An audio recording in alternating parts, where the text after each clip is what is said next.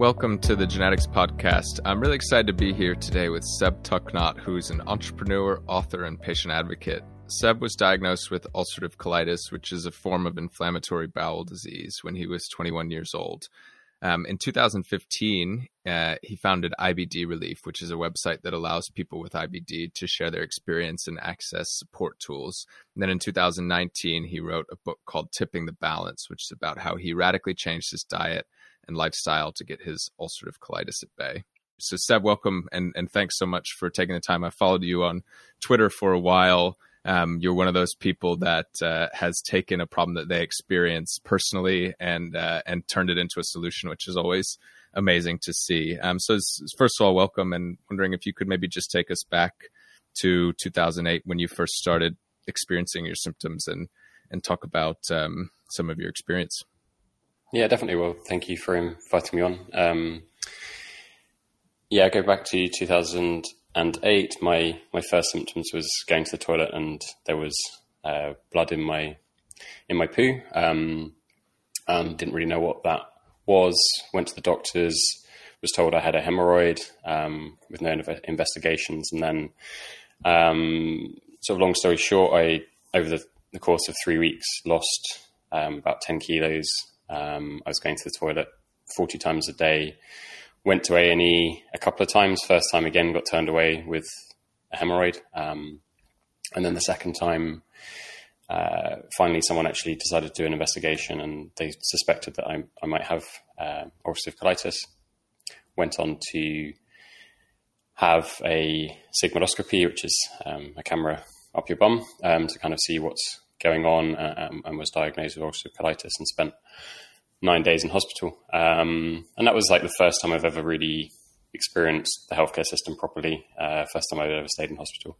And that was quite a scary experience, I suppose, when I was 21. Yeah, absolutely. So how much did that shape your experience or your decision later on to found IBD Relief? I guess it was about 7 years or so between then and when you ultimately founded it, but I'd be interested to hear how that came about. It certainly opened my eyes up to healthcare. So I had at the time I'd run my own business for about a year or two. I've always been interested in science and sort of health and medicine. I did think about studying medicine at a university. I wasn't quite academic enough, so didn't get the grades, and went on to study chemical engineering. But I think being in hospital, it was like, I just saw quite a lot of things. I was like, oh, okay, they're doing something like this. Could that be better? Or like, I like to solve problems. I like to make things more efficient. So straight away, I sort of saw a few things and became interested in the healthcare space. The big thing for me, sort of moving on throughout my sort of initial few years of living the disease, was just my real surprise at the lack of information given to me.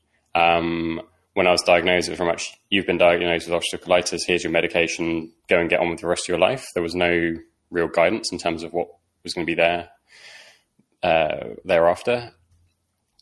Then the other thing as well was, like I've worked in, I run a web design and marketing company, so I've been in sort of tech, and I was really surprised at the very lack of asking me any questions about me as a person. So it was like, I was never asked, like, do I smoke? Do I go out drinking all the time? Like, what's my lifestyle like? Is there any history of anything in my family?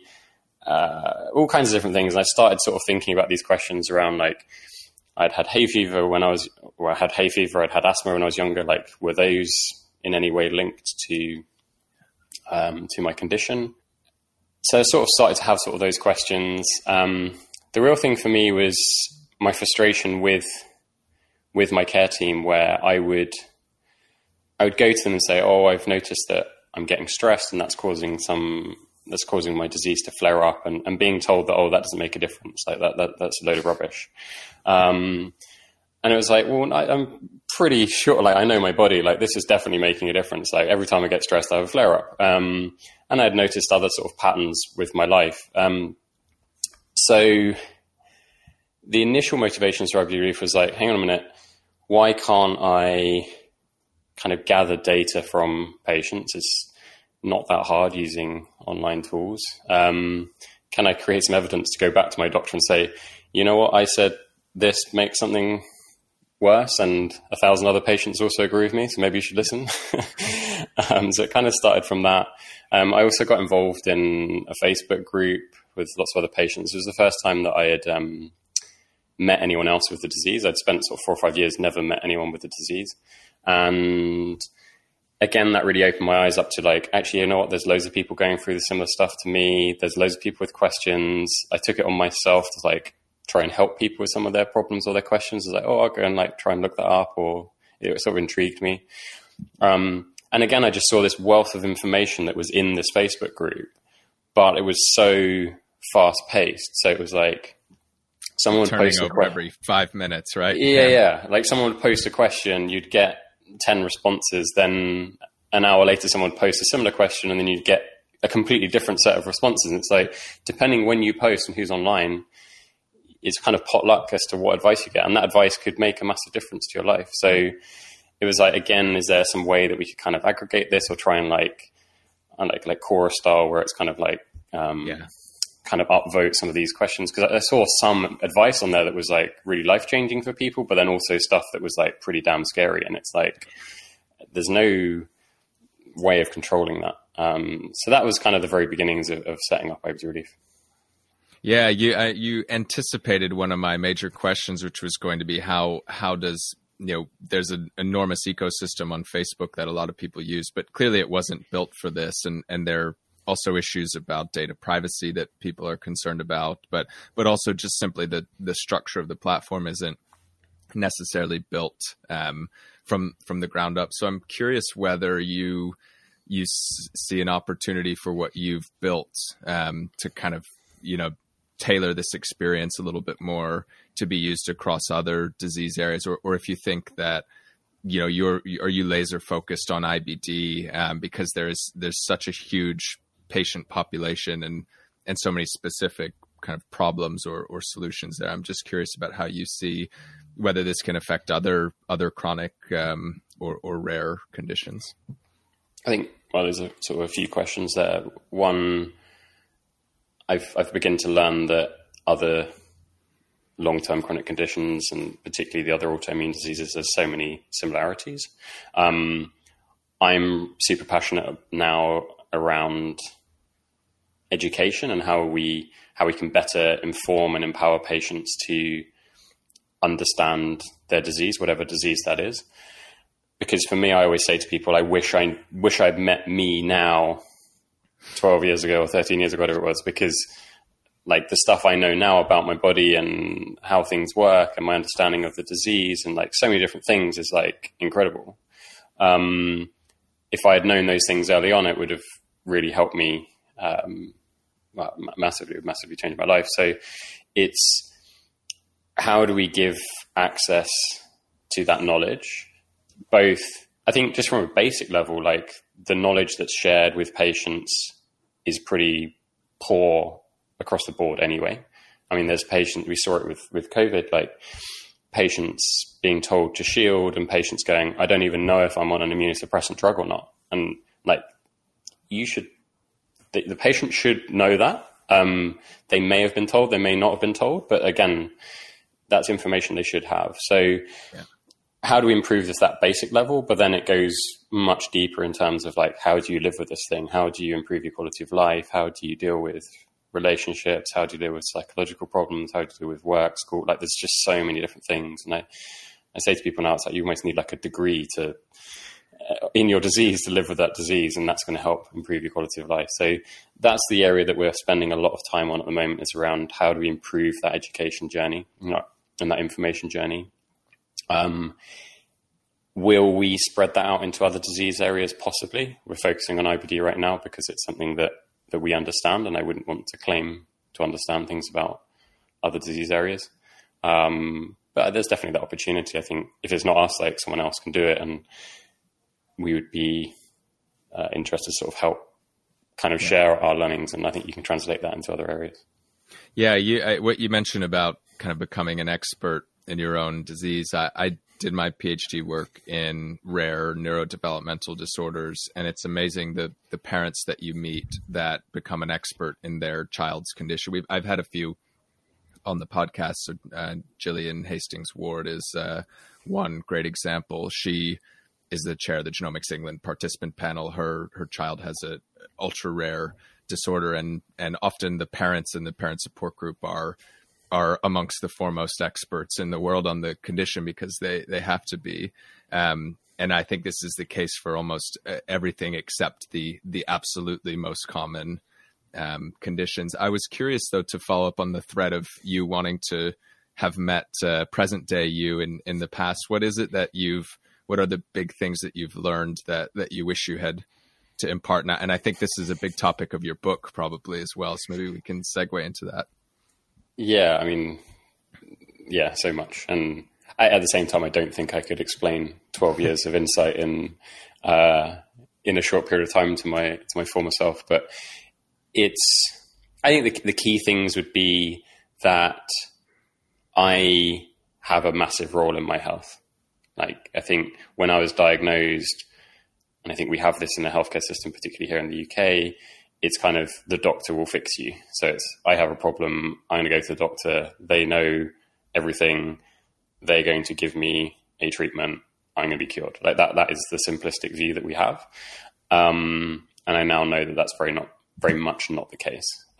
They still play a super important role, and I'm really grateful for the care I've had. And without them, I would most certainly have lost my colon and things like that. So they're part of it.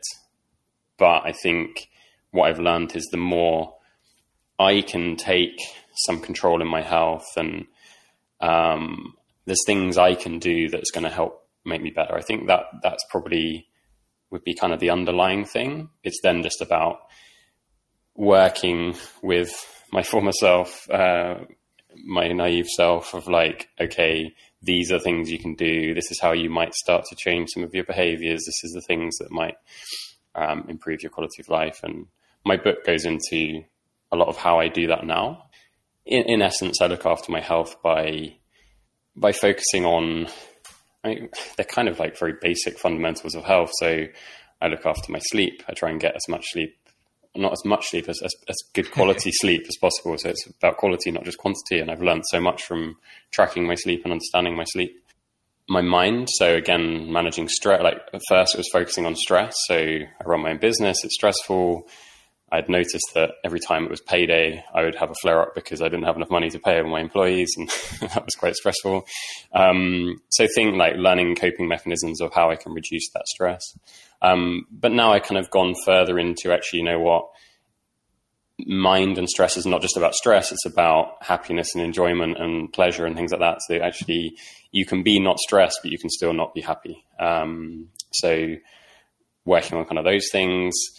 Diet and nutrition has been a big part for me. I was very fixated on diet for a number of years. And I think, again, now I've learned that there's more to health than diet. I think a lot of people get fixated on, I need to have the best diet, and that can end up causing more stress. And there's a great saying I heard, it's better to eat the wrong foods with the right frame of mind than the right foods with the wrong frame of mind.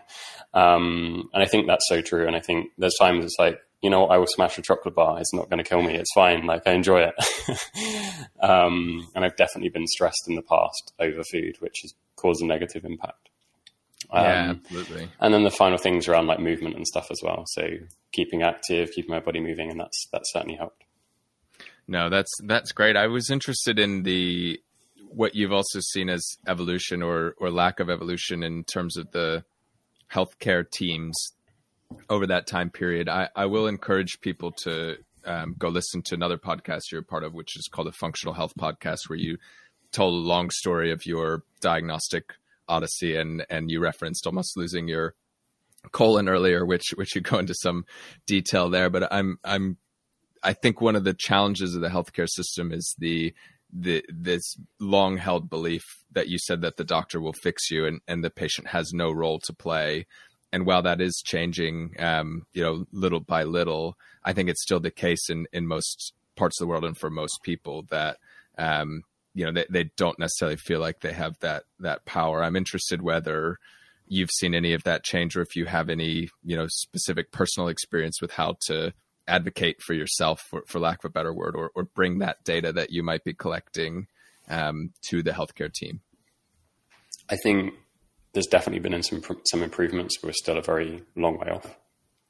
I've had the privilege to work with some of the leading teams in the UK now in IBD, and I can certainly see that their teams are far more set up to deal with understanding the person as a whole. But even them, they're still a very long way off. And in my own personal experience, in my own personal care, like they just don't have the time or the resources. I mean, I have maybe two consultants and one IBD nurse for a population of 3,000 IBD patients. Like you cannot deal with it. Like it's impossible.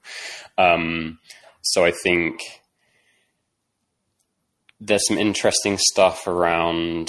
I'm super interested in how we can start to empower other patients to help take some of that burden off. I think, again, I've had the opportunity to work with quite a few patients with inflammatory bowel disease, just on a really informal basis, but seeing how much their condition improves just by having the opportunity to talk with someone that understands and actually talk through things has had a really remarkable difference to a disease. And I think there's definitely some opportunities that we can empower patients to do that. And that's something that we're looking to try and do further down the line with what the work we're doing. I think the problem stems from the healthcare system was set up in a time where we were facing kind of more acute problems. So infections or traumas. So again, if I break my arm, I want to go to a doctor, they're going to fix my arm. And it doesn't really matter how I broke my arm particularly. It doesn't matter who I am as a patient. They will just fix my arm. It's fine. It's done. Whilst when it comes to these complex conditions, it's then very much about the patient. And I think then the patient matters a lot and the diagnosis probably doesn't matter.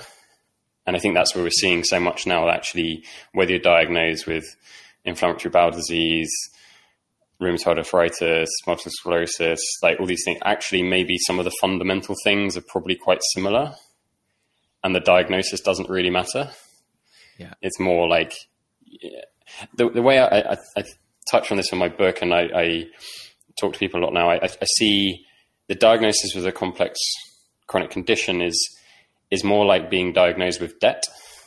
So you can have debt, but that can mean so many different things. It could mean you have a big mortgage, or it could mean you've got a load of credit cards, or it might mean you're nearly bankrupt. And how you got into debt and how you get out of the debt will very much depend on that individual. So the diagnosis doesn't really matter. It's then about how you manage that. And I hope that's a sort of a way that people can kind of look at things slightly differently.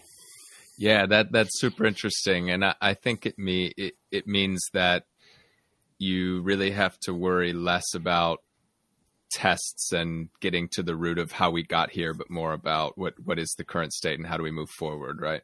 Yeah, definitely. And looking beyond that diagnosis. I've definitely seen stuff where it's I've gone back with symptoms and it's oh, okay, that's just your IBD. And we can't investigate that further. And actually, you know what? It might be I definitely believe I have irritable bowel syndrome, so IBS, as well as my IBD. So, and actually there's stuff I have been able to do with my IBS that has then improved my quality of life. That isn't I've been in clinical remission with my inflammatory bowel disease, but I still had some bowel problems. And that was down to more functional problems that could be addressed. But in the past, if you go to a doctor and say, oh, I've still got diarrhea, it's well, tough. That's just part of having IBD. And it's well, actually, there's more that can be done. I think, some patients, a lot of patients get very annoyed at the getting IBS and IBD confused, which is frustrating, where people go, oh, I know that I've got IBS. It's no, it's very different. Yeah, it's very different. But also I think you can have both, and don't settle for you have the disease and that's kind of tough. Maybe some of those things are tough, but I think I'm just someone that always is is there something more I can do? Is there something more we can figure out? How can I improve my quality of life more? If that makes sense. Yeah. So how does IBDrelief.com work? I had to play around. It looks like it allows, you can hear my dog barking, having a good time over there. It allows people to connect with other patients in the first instance, right? Is that to share experiences and support? I think you mentioned this earlier as some way of relieving the burden on the healthcare system, right? If you have 3,000 patients for a single nurse and specialist, there's really no way. And so you need some kind of peer support network really to pick up the slack. Yeah. So IBD Relief has kind of become a number of different things. It started off as the website, which is still a useful resource for lots of people. And we get, I think we get nearly 100,000 people a month visiting the website. And it's very much just around information. So if you Google something, we generally come up and it's got a useful article. So that's kind of IBDrelief.com. We did have the Connect thing, which we played with. It never really took off to where I wanted it to go. So we've kind of put that on ice a little bit. Then as a company, we're sort of working on like other different projects within inflammatory bowel disease and the sort of the digital health space. So we have the website. That's kind of a place where we can reach patients and help patients from an information perspective. We've then spent a lot of time working on this education platform, which is this kids app that we're just trialing at the moment. So we're working on a way of where the healthcare teams can kind of prescribe information and education to patients. So when you go to a clinic appointment, if you are just diagnosed and you're about to start a new treatment, the doctor, rather than just having to give a leaflet or something like that, can actually say, well, okay, you have this type of disease, you're starting this treatment, and you're maybe going for a blood test. I can prescribe to you some e-learning, some video courses on this is what the disease is, this is what a blood test is, this is the disease you have. Because what we found is patients want to learn a lot from their doctors. The doctors just don't have the time. So you have your 10-minute appointment. It's impossible to get all the information across. So we spent a lot of time working with the healthcare teams. We started in pediatrics because they've got a little bit more time on their hands, and we just wanted to sort of start small and kind of understand that area, and then we're going to scale it up into adults later this year, is to go and film with those healthcare teams. So, okay, tell me everything about a particular treatment, or tell me everything about it. And we've now shot videos with the whole healthcare team. So we started with Adam Brooks Hospital in Cambridge. So we've got probably 10, 15 hours of footage with their team talking about all these different aspects, which, I mean, I've probably had an hour with my consultant in 15 years. Yeah. So we've got 15 hours of footage with their care team. And then we've also got loads of footage with other patients and parents and things like that. So we're now putting that together. So when you have your clinic, you can have your 10 minutes and they can say, okay, we're going to start you on azathioprine treatment, for instance. Go and watch. There's 20 minutes of videos on this. Go and watch that in your own time. You can watch as many times as you want. It's really simple, but we believe it's going to make a big difference. Yeah, and I imagine you can cover off 80% plus of the questions from 80% plus of people, which is an enormous amount of benefit to the patients and time saved, right? So it's so highly curated that you know you're getting the best and most up-to-date information. I think it's brilliant. It makes total sense. Why haven't we done this before? Yeah, I mean, I keep coming across that in healthcare. It's like, yeah, why is this not being done? But okay, we'll give it a go. And I think the fascinating thing will be now. So we're in the space now where we're testing this now with the first cohort of patients at Adam Brooks. We'll see. It's going to reduce the amount of time that they're talking about certain topics, but I think it's not going to. Hopefully they're going to be talking about more specific things and more specific questions, and the patients and the families can go in feeling more empowered, more knowledgeable about that subject, and then can sort of get down to the things that are going to make a big difference to them rather than having to cover. And that was something we learned a lot with the healthcare teams, is like, they're getting a bit bored of just having they would have the same conversation with 10 patients every day. It's like, I'm just reading off the same 10-minute spiel. And also the variation, like if they're like hungry because they're about to go to lunch, like the conversation they have is not quite as good as the one they had when they're fresh in the morning or whatever. So again, you're capturing it in the best way, making that a lot more useful. And also where we've now sort of talking to other hospitals, we found like the best person that's really good at explaining endoscopy and the person that's really good at explaining this drug. And you can then scale those to that person across the country rather than, and hopefully free up that time for the healthcare teams to focus on the things that really matter. Absolutely. Well, one of the other big issues that I think there is, and I'm interested if you have another clever solution for that, is the difference in level of access to skilled consultants or doctors. So someone who happens to be born or live in the place where the chief gastroenterologist who knows ulcerative colitis up and down has luck of the draw that they've got a great experience, but someone who hasn't, how do you bring that expert opinion or experience? So I think the videos are a brilliant way because you can get a lot of that expert opinion, but then for the follow-up of the long tail of questions and personal experience that is I think what doctors want to spend their time on anyways, right? Like you say, not answering the same 10 questions over and over, but really digging into the individual. Do you have any ideas of how you can scale that expert contact? I think whether it's something that we tackle in the future, I don't know yet. I think there's a real opportunity now that COVID has presented, is the whole kind of remote clinic telemedicine stuff that we've been talking about for years, but it's never got anywhere. And then suddenly within 48 hours, it's like, whoa, everything's online. And suddenly we're doing remote clinics that everyone said was impossible to do. So I think there's definitely that opportunity there where, we're having a conversation now over the internet. Like, it's not quite the same as face-to-face, but if that's a better expert, then why not? And I think hopefully there's an opportunity where we can, if there is an expert that's at the other end of the country, they could use one of their remote clinic, and can we share that resource across the country and get the right person for the right healthcare professional and do that digitally rather than this kind of postcode lottery now of, which hospital you're going to be under. Yeah.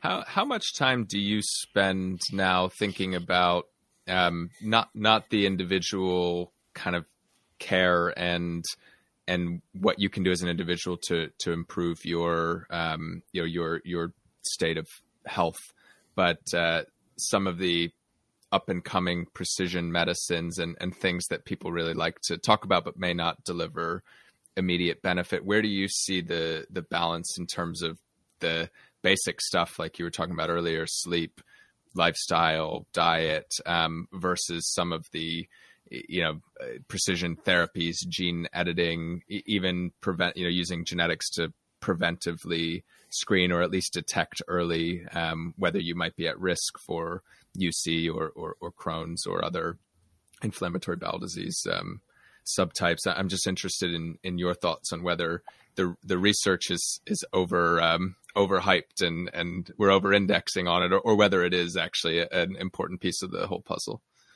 My personal opinion, I think it's probably being explored not too much, but I think the other stuff isn't being explored either at all or enough. Yeah. So I think we would definitely learn some stuff, and I know you do a lot of work in sort of genomics. Like, we will learn some interesting stuff, and that's certainly going to help. And I think inflammatory bowel disease as a disease group, there's probably, I was fortunate to interview a geneticist last year, and she was of the opinion there's probably like 25, 30 different subtypes that are completely different. Like, is it genotype? Sorry, I'm going to get this wrong. Yep. But, yeah, you got it. Yeah. And they could effectively be treated as completely separate diseases. They have the same symptoms, but the underlying pathology is different. So we need to be treating that in a different way. So I think we can definitely learn some interesting stuff there.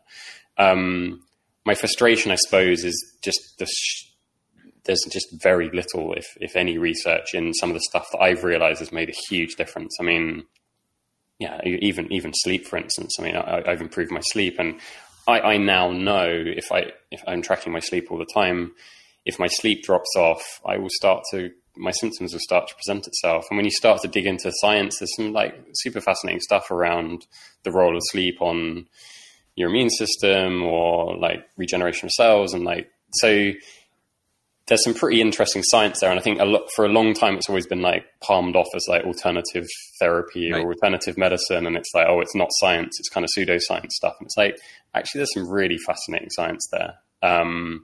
And I mean, yeah, hey, what we could do a study and say, if we could improve everyone's sleep by 10%, we would improve quality of life by a huge amount. Like that's something we can do right now rather than worrying about some gene therapy or something like that.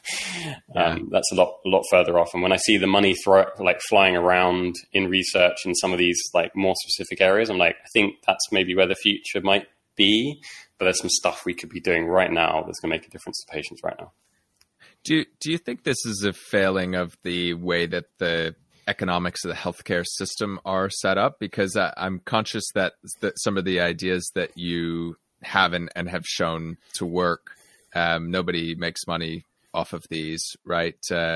Maybe in the NHS, it's probably a little bit different in theory, although maybe it's not in practice. But in theory, if you could convince everyone to sleep better and reduce adverse events, it would be great. But I know in the US, nobody's getting paid, at least most people aren't getting paid to help people sleep better. I'm wondering if you think that needs to change. Yeah, definitely. I think I hear a lot of doctors or people in the research space and patients about like, oh, I'm not going to do that because it's not evidence-based, or there's an evidence for that. And it's like, just because there isn't evidence doesn't mean it's not real. And particularly for some of this, whether we call it softer stuff, we're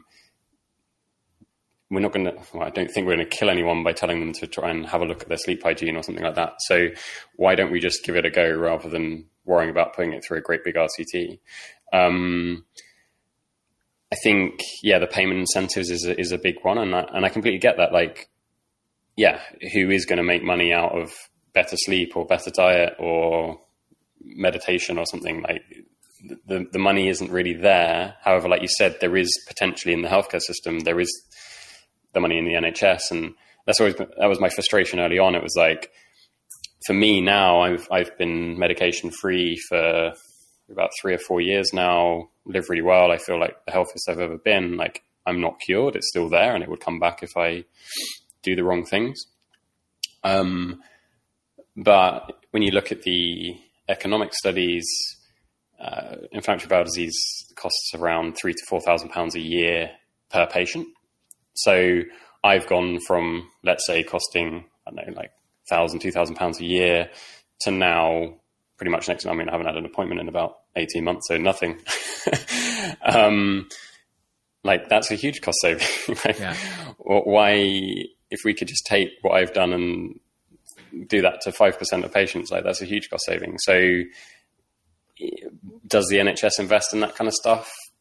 Not really. I think it's so caught up in trying to deal with now, and like even more deal with now with COVID. Like it's very reactive rather than proactive and looking at, and people talk about prevention rather than treatment, but I haven't really seen it happen in reality, to be honest. What would the top 3 to 5 things that you have done over the last 12 years that have made the biggest impact? And maybe it's more than 5, maybe it's a number of things. And if so, say so. But I'm wondering if there's 3 to 5 kind of top specific things that have really moved the needle for you. I think it's lots of things. I talk of it as kind of like an incremental approach. So I probably do 100 or 1,000 things every day, or like I've changed lots of little things. And each one of those things has improved me by 0.5% here or something like that. So I'm, in terms of my inflammatory bowel disease, it's just as well controlled now as when I was on some of the stronger medications. So one medication had, I don't know, 100% effect. I've had to make up 100% by lots of smaller percentages. Yeah. In terms of the big things, I mean, I've talked a lot about sleep. So I think improving sleep has made a big difference. Diet's been pretty big, but like very broadly speaking, I eat a sort of like nutrient dense. I eat naturally. My general kind of rule is if it's got ingredients on it, then I'm probably not eating it. Like I try and cook from scratch, and like there will be times where I don't do that because I'm lazy or whatever. That's fine. But again, that kind of 80-20 rule of like trying to eat well as much as I can, and I think that's made a big difference. Stress and taking time out and just trying to.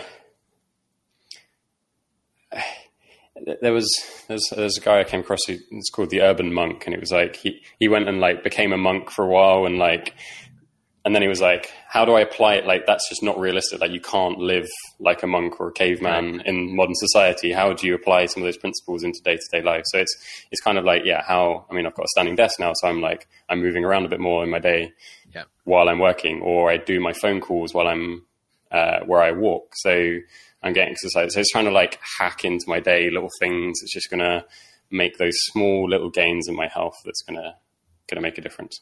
Have you thought about turning that into a product in some way? I think the one thing that all healthcare systems are good at doing is figuring out how to pay for products that you run through an RCT. I'm just wondering whether there's a 50-step personalized plan that you could build into a mobile app or something.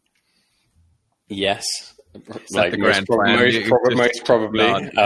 I think if some people want to invest some money and I would happily give it a go, and I think we could get quite far, and particularly with some other experts and people with experience in this field.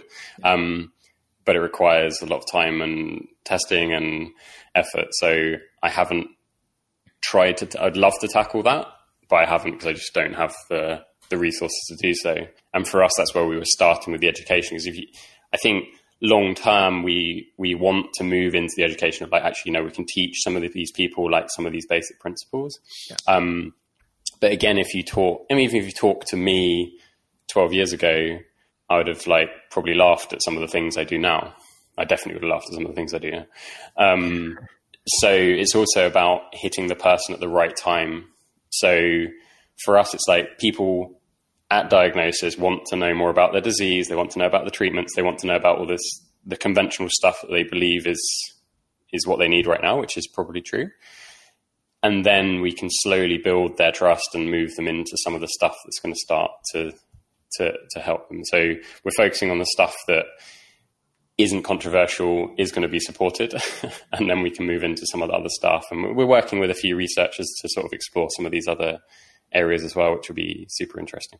That's great. So any investor who does want to fund your app, they can find you on Twitter. I was interested as well in, you've done some work with large pharmaceutical companies. I believe you're on the Janssen some advisory board for patient-centered approaches. I was really curious around how that came about, and also how you've seen the pharma industry change over the last 10 years, because I don't think this was as common in 2008, but it seems like a lot of companies are taking what you're saying a lot more seriously, and clearly they're employing in a part-time capacity people like you to help them see the future. I think so. For me, I run my own business for some time, so I understood the benefits of networking or getting to understand people, and I felt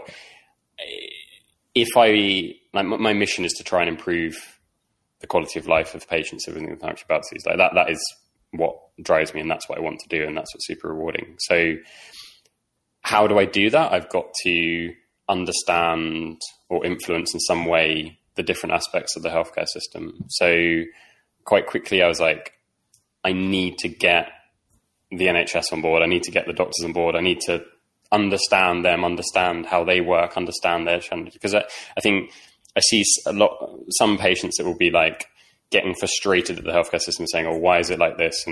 But if you don't understand the other perspective, then it's quite difficult to find a solution. So I've sort of forced myself to go and spend a lot of time in healthcare, in pharma, and that kind of stuff, just to understand that landscape and understand where those challenges are and how we can then all work together to actually make a difference. So I'd started to sort of get involved with pharma a little bit in terms of doing like a bit of public speaking, sharing my story, that kind of stuff. Then I'd always been a big believer of you need to understand your market. And I'm always fascinated by healthcare as it's one of the few industries where they don't seem to talk to customers. And if you treat the patients as the customer or the user, like they don't seem to talk to the users. Yeah. They talk to doctors, but they don't talk to the patients. So many things when like, you've just spent millions of pounds creating this thing that patients are not going to use because they don't need it. Like you haven't understood them. And it makes no sense. So started to get more involved in the whole kind of patient centricity movement, ended up getting this role with Janssen, which is the patient advisory committee, which has been like super interesting. I've been involved for about 18 months now. And that is as 10 patients. We're not a big fan of the word, but like patient experts. And we challenge them on stuff they're doing. So it's like, have you involved patients? Is this going to have direct patient benefit? And it's been super fascinating to try and sort of understand some of their challenges and understand how can we make that whole system more efficient and more focused on the patient goals. Because if we can align everyone's goals to be the same one, then we're going to make big advances forward. So yeah, I've been doing a lot of work now in the patient centricity thing. And it's very much around, I'm a big believer now, you need to get the right patients at the right time. There's a lot of stuff. It's like we're put together a patient advisory board or a patient panel or a focus group. And a lot of the time it's just a random mix of patients, which in some circumstances is super useful, but in other instances is not useful. So like I would say, like if you're going to do a digital project in inflammatory bowel disease, I have worked in digital for 15 years and I'm a patient. So not only can I give you the patient experience, but I can also give you some good digital ideas. So I can wear both hats and I can then bring forward ideas that it's like, okay, you could use this digital solution that would help patients because I understand both sides of things, rather than just going, this is a problem for me, but I don't know how to fix it. Yeah, absolutely. Why do you think they have not traditionally spoken to their customer or end user? And do you see it changing dramatically, or is it going to be a inch by inch thing? I think it comes back to what I said around healthcare has come from a place of trying to deal with acute problems. So the patient's view didn't matter or doesn't matter. So again, like I would not know how to fix a broken arm and I wouldn't ever claim to do so. Whilst the patient experience plays a massive role in these long-term conditions. So I think when we've been dealing with the more simple or complicated problems, that is where you need the experts, you need the researchers, you need the doctors, and their experience is vital. Now we're moving to these complex conditions. Actually, you know what? Their experience is useful in certain aspects, but really not in lots of other aspects. So that's where now the patient voice is more important than ever if you're working in that space. Yeah, and I think your worldview could be viewed as threatening to a pharmaceutical company because you've said it yourself that you've been off your medication for 3 or 4 years because you have tweaked your lifestyle in order that you don't need it. But I think that the really good ones won't see it as a threat. They'll see it as our business model is helping patients get better, right? It's not selling injections or selling pills. So I assume Janssen and the other good ones are thinking about how do we embrace digital technology and think of what the true job to be done of the patient is, which is to feel better and get back to a state of health, not to ship pills. Yeah, definitely. I think we need to, it comes back to the why. So why do pharmaceutical companies exist? It's to improve health. For the last 50, 100 years, selling medicines has improved health and done some amazing things. But now we're moving into some spaces where that's not the only answer. So if they want to just sell pharmaceuticals and medicines, then I think they will, well, there's always going to be maybe a place for that, but they will struggle. If you're then starting to embrace other parts and it's actually focusing on, we want to get that patient better, if that is through a medicine or through a digital therapeutic or a coaching program or whatever, like that is important for the healthcare system. Yeah. And I think pharmaceutical play a massive role in that because they have the resources, the insights, they can do the trials, they can understand this stuff. And I think we're already seeing so much investment in like data and precision medicine. And I still think there's massive roles to play with pharmaceutical treatments. And I think for me, I see, coming back to my debt analogy, I see pharmaceutical interventions as kind of like loans. So it's like, you've got yourself in debt. Here's a loan. Now you're back on your feet. Now you can make some changes that are going to keep you there. Rather than at the moment, I think we're just handing out loans constantly, and then eventually the loans start working, and then you're screwed.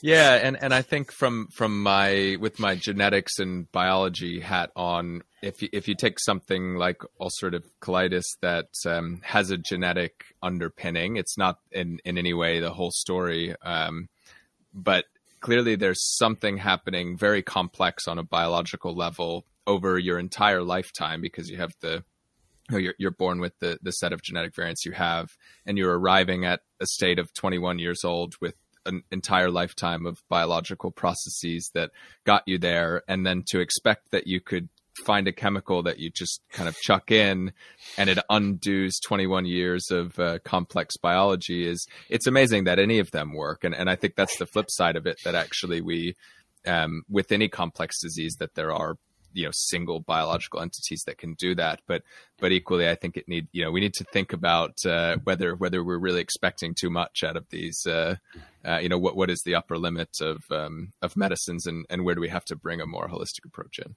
No, I completely agree. And I think we are probably hitting that peak now. It's like finding, so Roche, for instance, have just invested huge amounts of money in a new biologic that their phase 2 trial has not had quite the results they're expecting. And it's like, huge amounts of money plowed into one molecule that is hopefully going to make that big change. And hopefully they will find some other things that will work, but it feels far too simplistic. It's like it's so complex. And I've seen it time and time again. I see patients that are being flipped from one medication to another.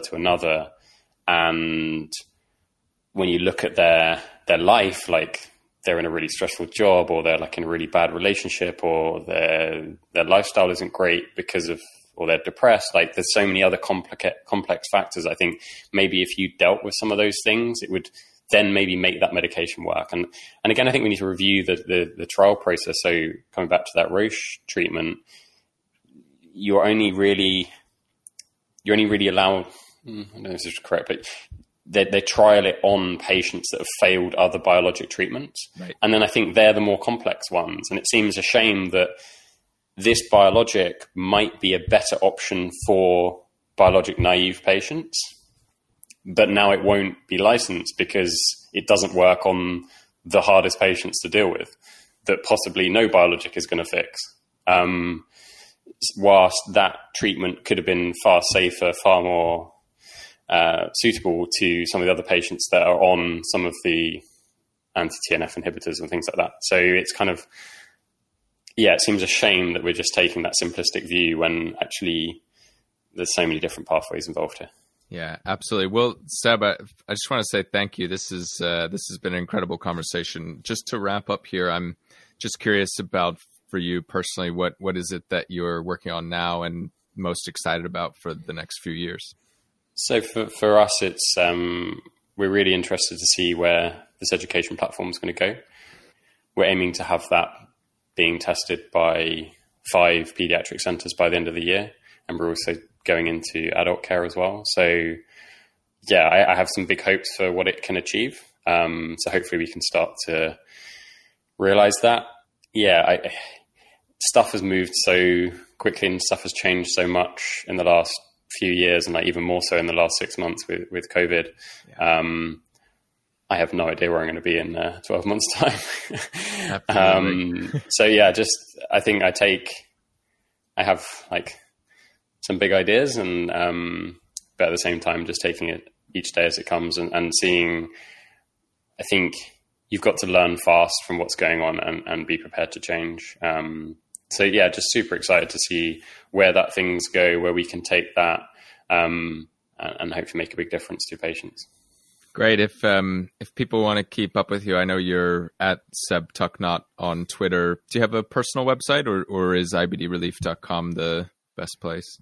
So I'm not massively active on Twitter, but I will start to try and do that again a bit more. I'm probably more active on Instagram, but I think I'm the only Seb Tucknott in the world, so I'm not that hard to find. So yeah, find me on Instagram and Facebook and LinkedIn. I have my own website, sebtucknott.co.uk, but that's more just my CV, I suppose. Right.